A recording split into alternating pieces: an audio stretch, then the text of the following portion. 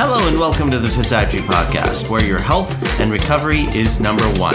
I'm your host, Dr. Avinash Ramchandani. Today we're going to talk about the FDA and how it gets things approved. This is especially important for the people that are thinking about getting a vaccine. You should know that it's safe.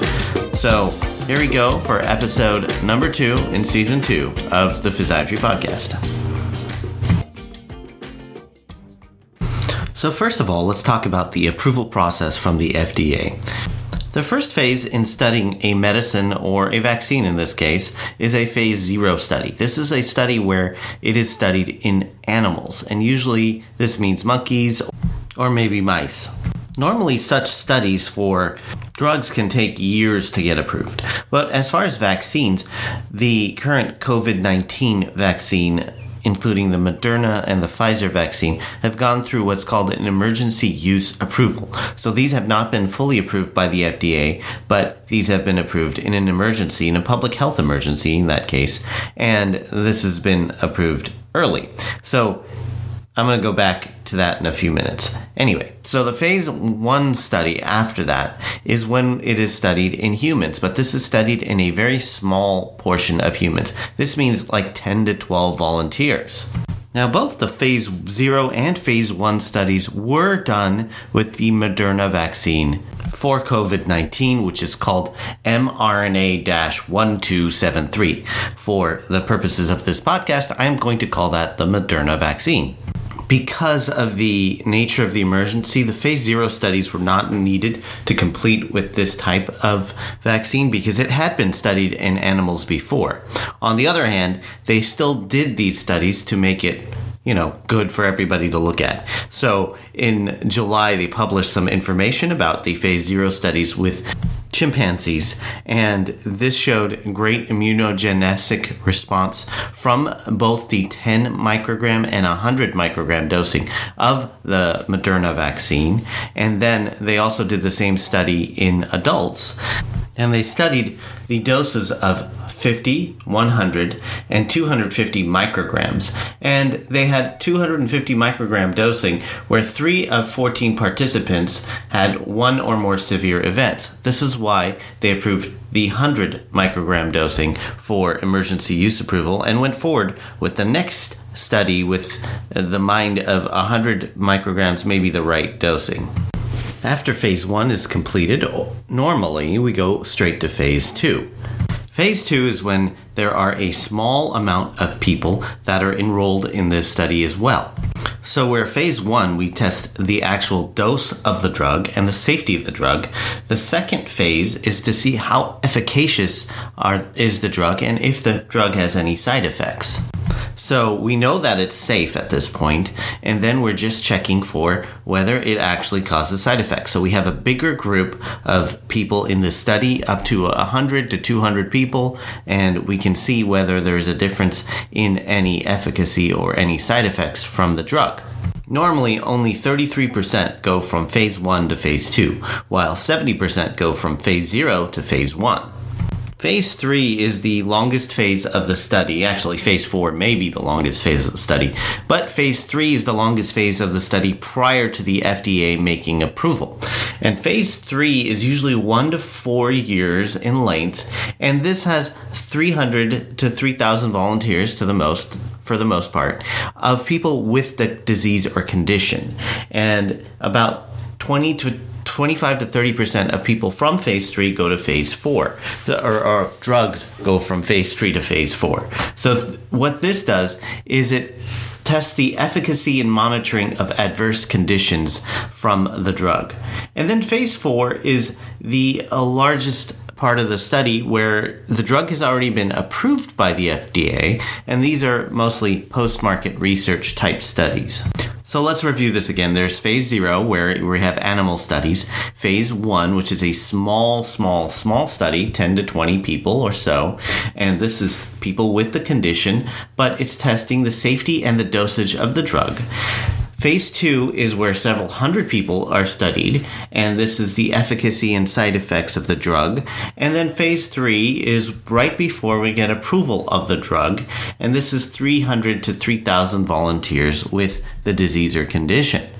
As far as the COVID-19 vaccine, Moderna enrolled a lot more people than what would normally be enrolled in the studies to shorten the time period of the approval of the disease drug or the vaccine in this case, and therefore also making it safer and better to study. So instead of enrolling 3,000 volunteers, they enrolled 40,000 volunteers in order to study the drug and the vaccine.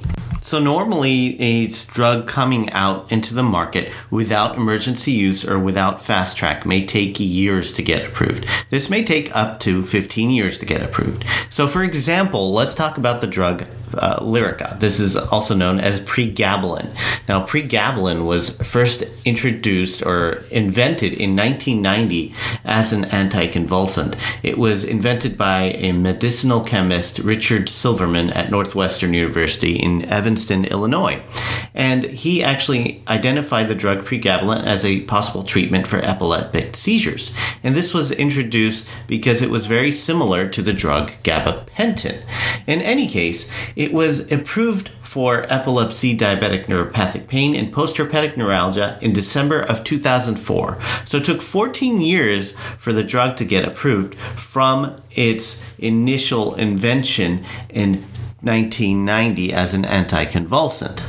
Now, of course, they took a longer time because this was not a very important drug as far as anticonvulsants go, but has actually become a quite important drug for us in pain management where we use it for neuropathic pain. Pregabalin is now approved as a generic here in 2018 and is now used throughout the world. The FDA gets involved in several different parts of the studies of the drug, including they like to be involved after phase 1, phase 2, and phase 3 in order to continue to approve the drug and make sure that the drug is in concordance with the FDA. And any drug company can go back to the FDA to obtain guidance during these studies. Furthermore, at this point with the mRNA vaccine or this Moderna vaccine, Moderna actually went to the FDA for wanting what's called emergency use access. And this is what the vaccine has been approved for. So even though it has not had published study data of the vaccine, it actually did release its data and the vaccine reports so far. Moderna vaccine has also gone through what's called fast track usage. Fast track usage is a more common thing, and this is actually more of a thing that happened since 2000. And this was sort of the modernization of the FDA.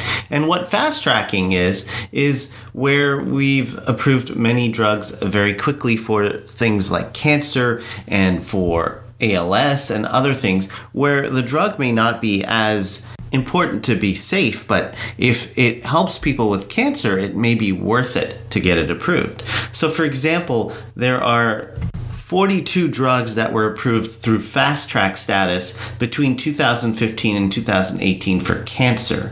And of these drugs, only 19% have actually shown to have significantly extended patients' lives. But those 19% would not have been approved if the FDA had not fast-tracked these drugs. We need to talk about a drug called Gleevec, which was approved for fast track in 2001 by the FDA for leukemia. This has significantly improved patients' lifespan. And if we think about that, the same thing should be the case with this COVID-19 vaccine if it works the way that we're told it does. And based on the studies and the information given to the FDA, which should be the same that comes out in the New England Journal of Medicine or wherever it is published, it seems as though 94.5% of people are protected from a severe case of COVID-19 when the vaccine is given to them. And it is given in 2 doses of 100 micrograms. Of course, this was studied in 100, 250, and 50 or 25 micrograms initially. And they found that 250 had too many side effects, 25 didn't cause enough of an immune response. So they studied 100 micrograms, which may be not the perfect dosage, but at least we know it causes an immune response and it gives people good safety of the drug. Now, there's always things that may happen after the processing of the drug, which may cause problems with the drug, including side effects and other things. Contaminants can happen in the drug manufacturing process. These can happen with anything, including the drugs that you get from the hospital or from the pharmacy. And this is unrelated to the FDA approval process, although at times the FDA does get involved and does pull those drugs because of side effects or because of contaminants. And this happened recently where we had a drug called Tagamet, which was removed from the market because of such issues. So let's talk about another drug that met the approval of the FDA for fast track, but then did not go forward with the full approval. So the FDA approved the approval of Lartuvo, which is a drug that they thought would make patients live longer for patients with cancer. And Lartuvo was approved in 2016. And then they had some other studies that showed some confounding information that showed that it may not actually give patients longer lifetime. So they did another study before the FDA would actually approve it. And the FDA didn't approve it because it didn't meet the Eli Lilly endpoint of data. And essentially what happened was that it showed that median overall survival was only 20.4 months compared to 19.7 months with people that were only treated with chemo. And so therefore they did not go forward with the FDA approval because it would have minimal significance in the treatment of this cancer. So are these drugs safe? Yes, for the most part, they are safe. There are some exceptions where we found that in large studies after the drug has been approved, that the drug does not have safety regulation as it should. Now, back in the 1950s and 60s, these regulations were not in place the way they are today. And therefore, the drugs that are approved today are much safer than they were in the 1960s and 50s, where we did not study these in the same populations or different populations as we do now. Was the Moderna vaccine studied in people that were pregnant? No. But does it seem to be safe so far? Yes. Do we know if there'll be any side effects? We don't know yet. At the same time, there were some people in the Moderna vaccine candidate that actually got pregnant during the time of getting the vaccine. Moderna and Pfizer are both studying the effects on people that have gotten pregnant and is currently testing these patients and seeing what the results of their pregnancy were and all sorts of other things with that. Moderna did do some studies on pregnant animals and saw no significant ill effects on the pregnant animals or their offspring when the study was done. So that is very interesting. The other thing that was thought about is that when pregnant patients do get COVID, they have a higher chance of getting pretty sick with COVID and have more commonly end up on ECMO or heart-lung support in the ICU or on ventilators. This is more common than the general population. So if you are pregnant and you have not gotten the COVID vaccine, it is actually important for you to get it if you would like to get a COVID vaccine or are eligible at this point to get the COVID vaccine. It is really important to think about this. The mRNA coming from the vaccine does not get transferred to the placenta. Therefore, it does not get into the baby. But the antibodies that are in the pregnant person will get to the baby, so it will actually protect the patient or the baby from COVID. We also don't know the side effects of babies of mothers that have gotten COVID, and that may be worse than the long-term side effects of getting a vaccine. So we still don't know the exact effects of COVID, whether it may cause some other side effects on the children. Hopefully nothing, but who knows? So far, studies are inconclusive, so let's see.